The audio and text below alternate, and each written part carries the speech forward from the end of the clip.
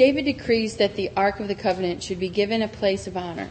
The prophet Nathan assures David that God is with him. A reading from the second book of Samuel. Now when the king was settled in his house, and the Lord had given him rest from all his enemies around him, the king said to the prophet Nathan, "See now, I am living in a house of cedar, but the ark of God stays a tent." Nathan said to the king, "Go, do all that you have in mind, for the Lord is with you." But that same night the word of the Lord came to Nathan, "Go and tell my servant David, thus says the Lord, are you the one to build me a house to live in? I have not lived in a house since the day I brought up the people of Israel from Egypt to this day, but I have been moving about in a tent and a tabernacle. Wherever I have moved about among all the people of Israel, did I ever speak a word with any of the tribal leaders of Israel, whom I commanded to shepherd my people Israel, saying, why have you not built me a house of cedar? Now therefore thus you shall say to my servant David, thus says the Lord of hosts, I took you from the pasture, from following the sheep to the prince over my people Israel, and I have been with you wherever you went, and have cut off all your enemies from before you, and I will make for you a great name, like the name of the great ones of the earth. And I will appoint a place for my people Israel, and will plant them, so that they may live in their own place, and be disturbed no more. And evildoers shall afflict them no more, as formerly, from the time that I appointed judges over my people Israel, and I will give you rest from all your enemies. Moreover, the Lord declares to you that the Lord will make you a house. When your days are fulfilled, and you lie down with your ancestors, I will raise up your offspring after you, who shall come forth from your body, and I will establish his kingdom. He shall build a house for my name, and I will establish the throne of his kingdom forever. I will be a father to him, and we shall be a son to me. The word of the Lord. The psalm appointed for this morning is Psalm 89, verses 20 through 37. Please found on page 4 of your service booklet. Please stand and sing.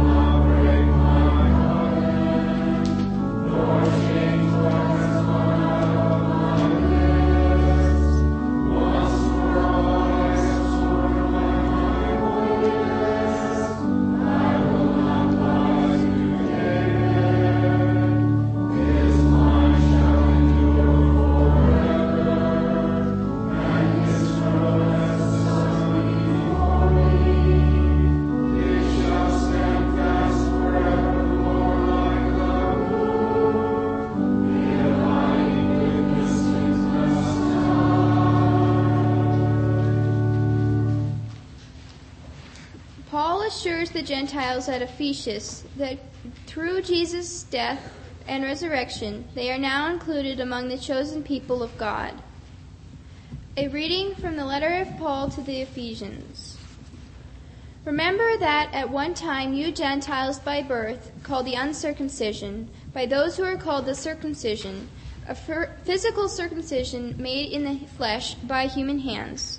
Remember that you were at that time without Christ, being aliens from the commonwealth of Israel, and strangers to the covenant of promise, having no hope and without God in the world. But now in Christ Jesus, you who were once far off have been brought near by the blood of Christ. For he is our peace. In his flesh he has made both groups into one, and has broken down the dividing wall, that is, the hostility between us.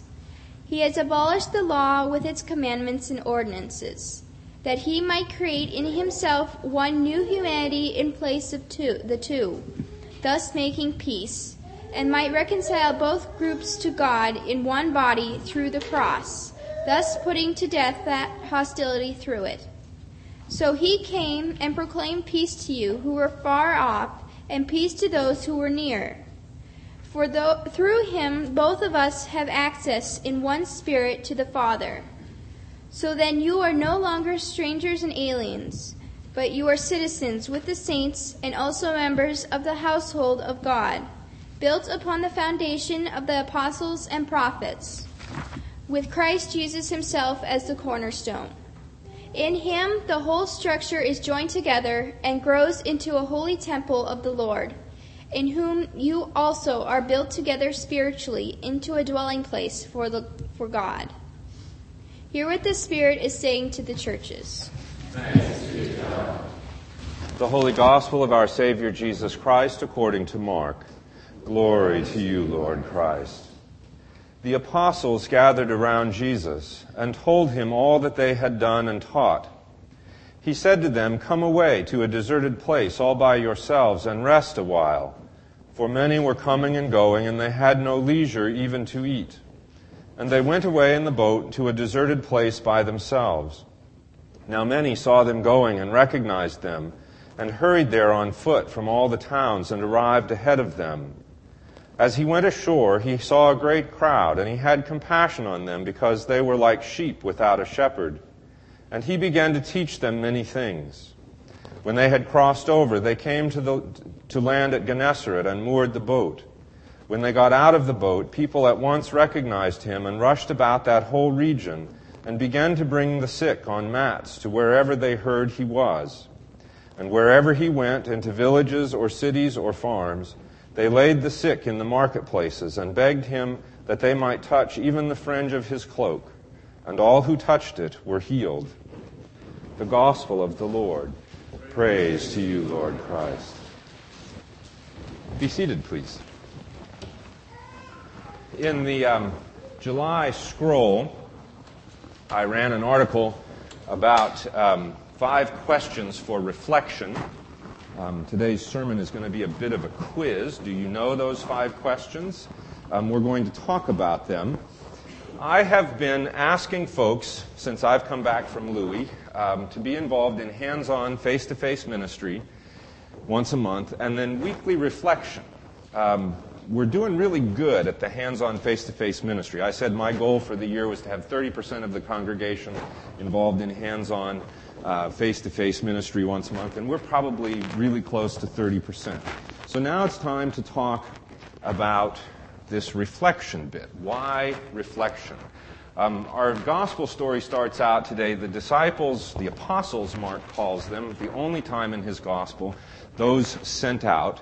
The apostles gather around Jesus after they've been out preaching and healing and begin to talk about everything that they had done. And Jesus says, "Come away to a deserted place by yourselves." They get away and people follow them and they don't have leisure. And then we leave out the bit about the feeding of the 5,000. Jesus has compassion on them for they're like sheep without a shepherd. And as the day wears on, the disciples say, "Send them away into the villages to buy food." And he says, "No, you give them something to eat." But Jesus takes time, or wants to take time, tries to take time with the apostles to reflect. They come back and tell him everything that they've been doing and teaching. When he sent them out, remember, he let them carry a stick, a staff, but no bag, no bread, one pair of sandals, and one coat. That was all. They were to go into the cities and villages wherever they were and accept the hospitality of whoever would have them. Whoever sets out a meal for you, eat it. And then cast out demons. Bring to the table all who need to come to the table. And we're told that they cast out demons, they anoint the sick, and they preach repentance. And then we get the story of Herod plopped down right in the middle of this episode, as if Mark is trying to say, so where do you think the kingdom is? Is it with Herod, or is it with the 12? And of course we know the answer, it's with the 12. It's with the people who are inviting people to come to table. Of course, the disciples are kind of dense. They don't get it. He feeds the 5,000 in the desert. He feeds 4,000. They're crossing the sea one more time. And the disciples say, we didn't bring any bread. And he says, don't you understand about the kingdom? Come away and reflect. If we don't come away and reflect, we, like the disciples, won't get what it is that we're doing. I've been pushing this hands-on face-to-face ministry, and I sort of wrote just down a real quick list of things that we've been doing. We've done Ronald McDonald House twice. Some of us were at St. John's last night for piecemeal. There were 8 folks at Habitat.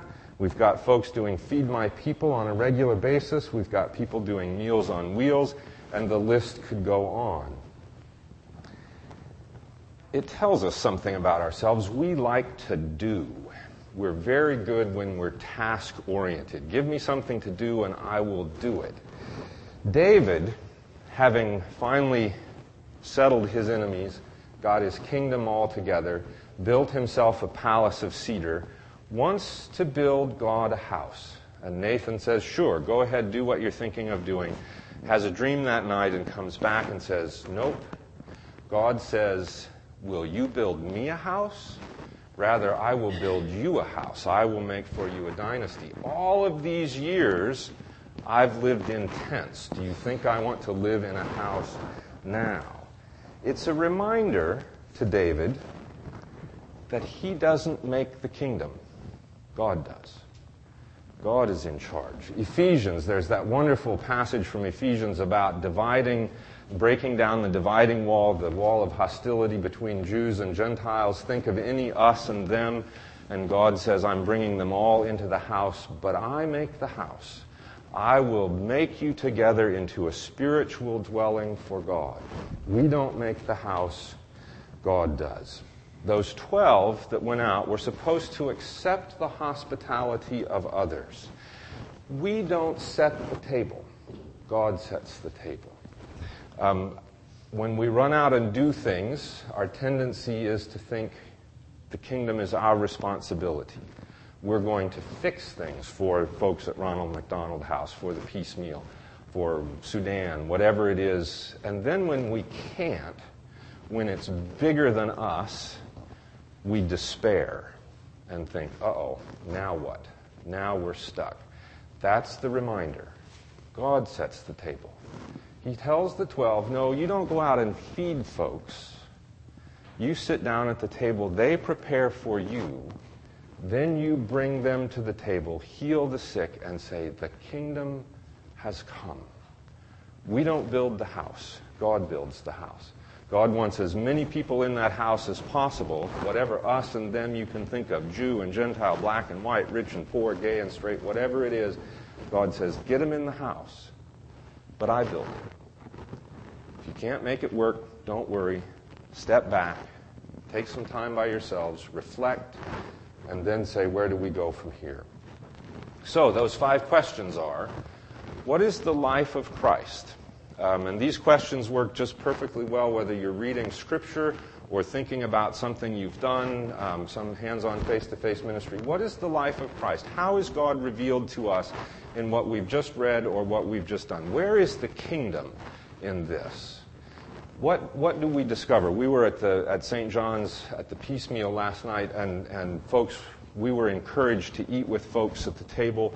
It was really kind of fun to see that this was a whole neighborhood thing, a whole range of people coming in for this free meal, some who needed it, some who didn't, but all together at the table.